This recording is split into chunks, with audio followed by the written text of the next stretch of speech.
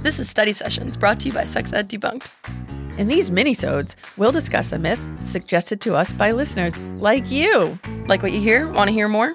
Follow us on Instagram, Facebook, and Twitter at Sex Ed Debunked to suggest new myths, provide your own show notes, and give us ideas for what to talk about next. Now take some notes. The study group is in session. Hi, Sex Ed Debunked listeners. Before we get into today's study session on gratitude, we wanted to take a few moments to hold space and honor the 5 members of the queer community killed in the Club Q massacre in Colorado Springs, Colorado, on the Transgender Day of Remembrance. We want to take a few moments to honor Kelly Loving, Daniel Aston, Derek Rump, Ashley Paugh, and Raymond Green Vance.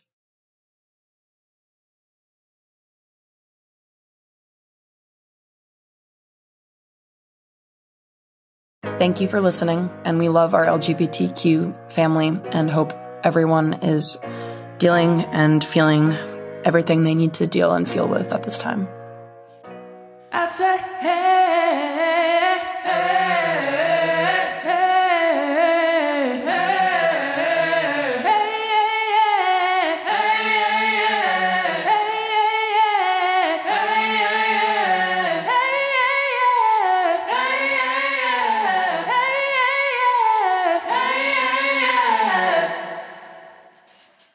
Hi, and welcome to Study Sessions, a weekly minisode where we discuss relevant issues brought to us by you, our listeners. In today's study session, we're talking about something super timely, what we're thankful for. So many things. And while you might be thinking, oh, because of Thanksgiving, kind of, but we're more thinking because of Election Day. A little bit of both. A little bit of both.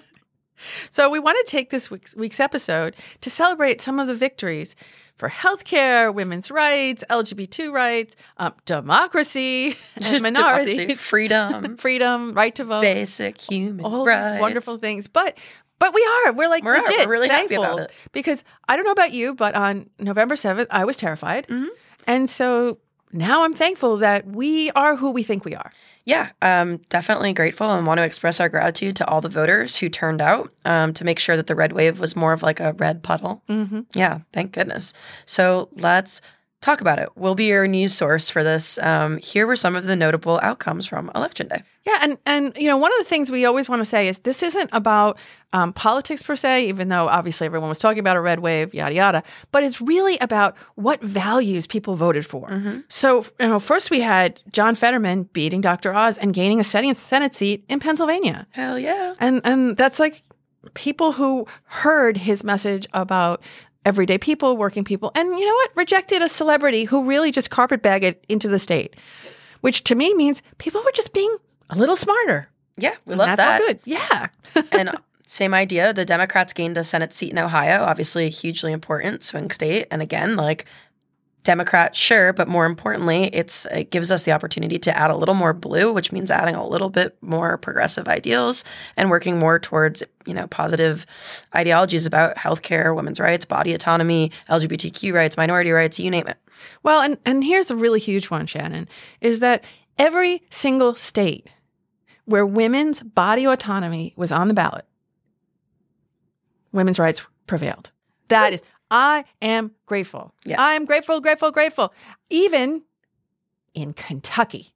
The Tuck, sure. Yes, because Kentucky wanted to outlaw women's body autonomy, and the voters were like, And you know, a strong argument has been made by people talking about the election that issues like that is what got people to go out, and then they voted down ballot.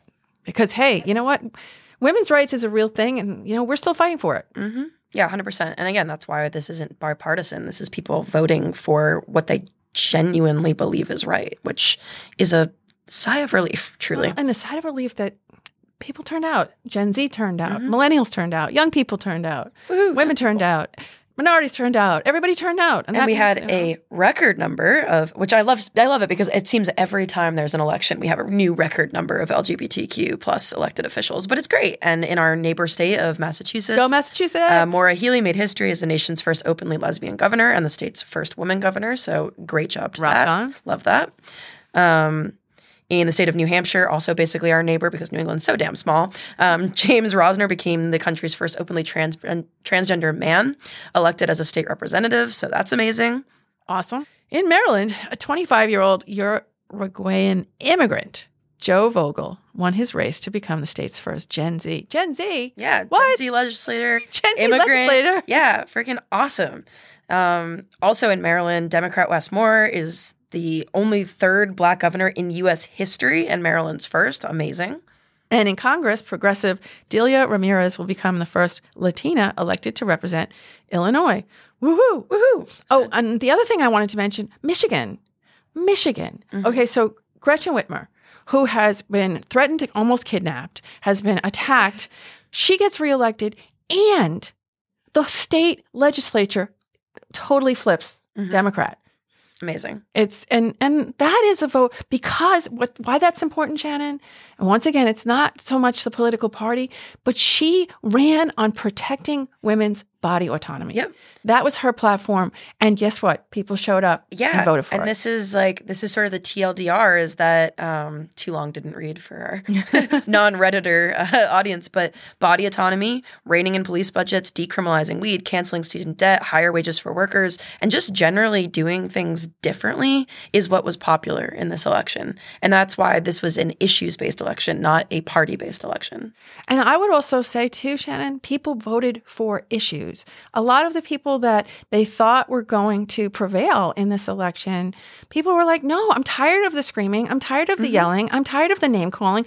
Who's going to do something? Who is going to actually roll up their sleeves and get the work done? Yep. And it's funny because I read an article feeling like, okay, let me get into this demographic. I read an article in Teen Vogue about it, which is hilarious. I forgot Teen Vogue was even a thing, but it basically led with voters between the ages of 18 and 29 favored Democrats by 28 points, but it was not about party. And when they interviewed a ton of people, especially Gen Zers, about their motivation to vote, it wasn't because I want to vote blue or because I want to vote Democrat. It was because I know that I want change and I know what issues I want to see changed and what issues I want to see protected. And that's why those voters went out. And I am so grateful and have so much gratitude for a young generation that kind of has every right to be totally upset and frustrated and disillusioned and anxious and all of those things. And they still picked themselves up, threw on their sweatpants, threw on their beanie, went to the polls and voted. Well, and here's this, what I was reading, because I read all of the, the academic journals.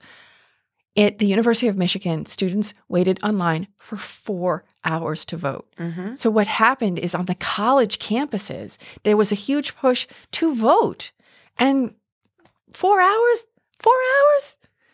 So that tells me that this generation is engaged, and they're engaged in climate change, body autonomy, LGBT rights. They are engaged. And that's something to be grateful for. Something to be grateful for. And while we're on the topic of LGBTQ rights. All right. This is a big one. All right. So you guys heard Dobbs v. Jackson came down and, women's body autonomy was eviscerated by the U.S. Supreme Court. And, subtly in that decision, there was some suggestion that the next thing would be, remember Oberfeld, where same-sex marriage was legalized across the country? Oh, well, that's just the U.S. Supreme Court precedent. There's no law for that. There's no law for interracial marriage. All right, I'm going to pause and say this because this is something that we all have to be grateful for. The Senate passed out of committee having legislation to make federal law same-sex marriage and interracial marriage. Whew, sigh of relief. And even more grateful, bipartisan. Bipartisan, which says that's who we are as a country. We are a country that is embracing love of all kinds. And that means now it goes to the Senate for a vote, and then they'll, tweak it, send it to the House. And it's possible by the end of the year, before this Congress is over, we may have a law that says love is love. Whew. Something to be grateful for. So basically, we are thankful for people showing up for the things that matter to them. We're thankful for people voting out the things they don't like and voting in the things that they do, regardless of party.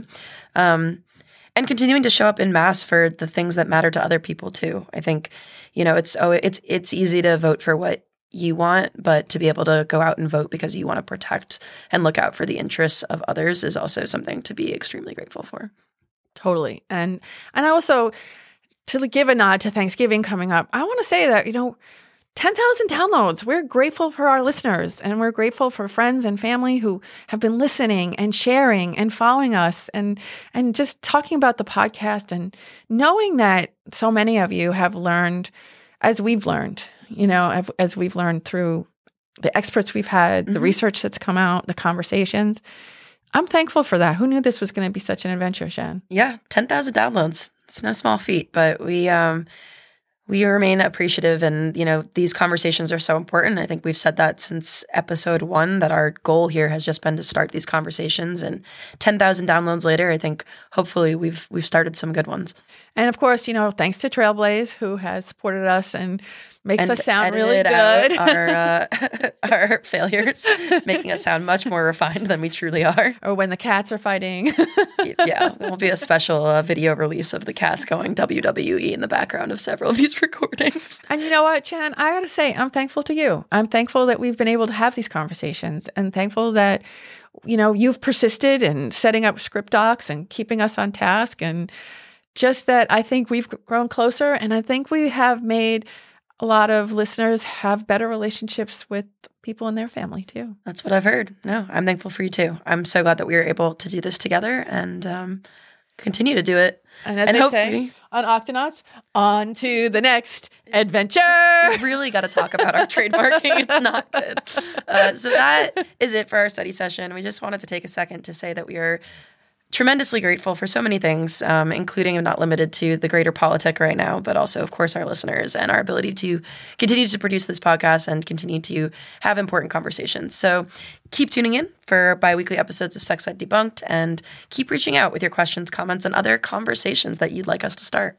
And be thankful. Look around. Be thankful for all of what we have in this country and in our lives, and eat lots of turkey and enjoy the football. Wait, one more thing. I am thankful that the Patriots are playing on Thanksgiving. Woo! All right. Thanks so much for tuning in, and tune in next week for another episode of Sex Ed Debunked. Take care.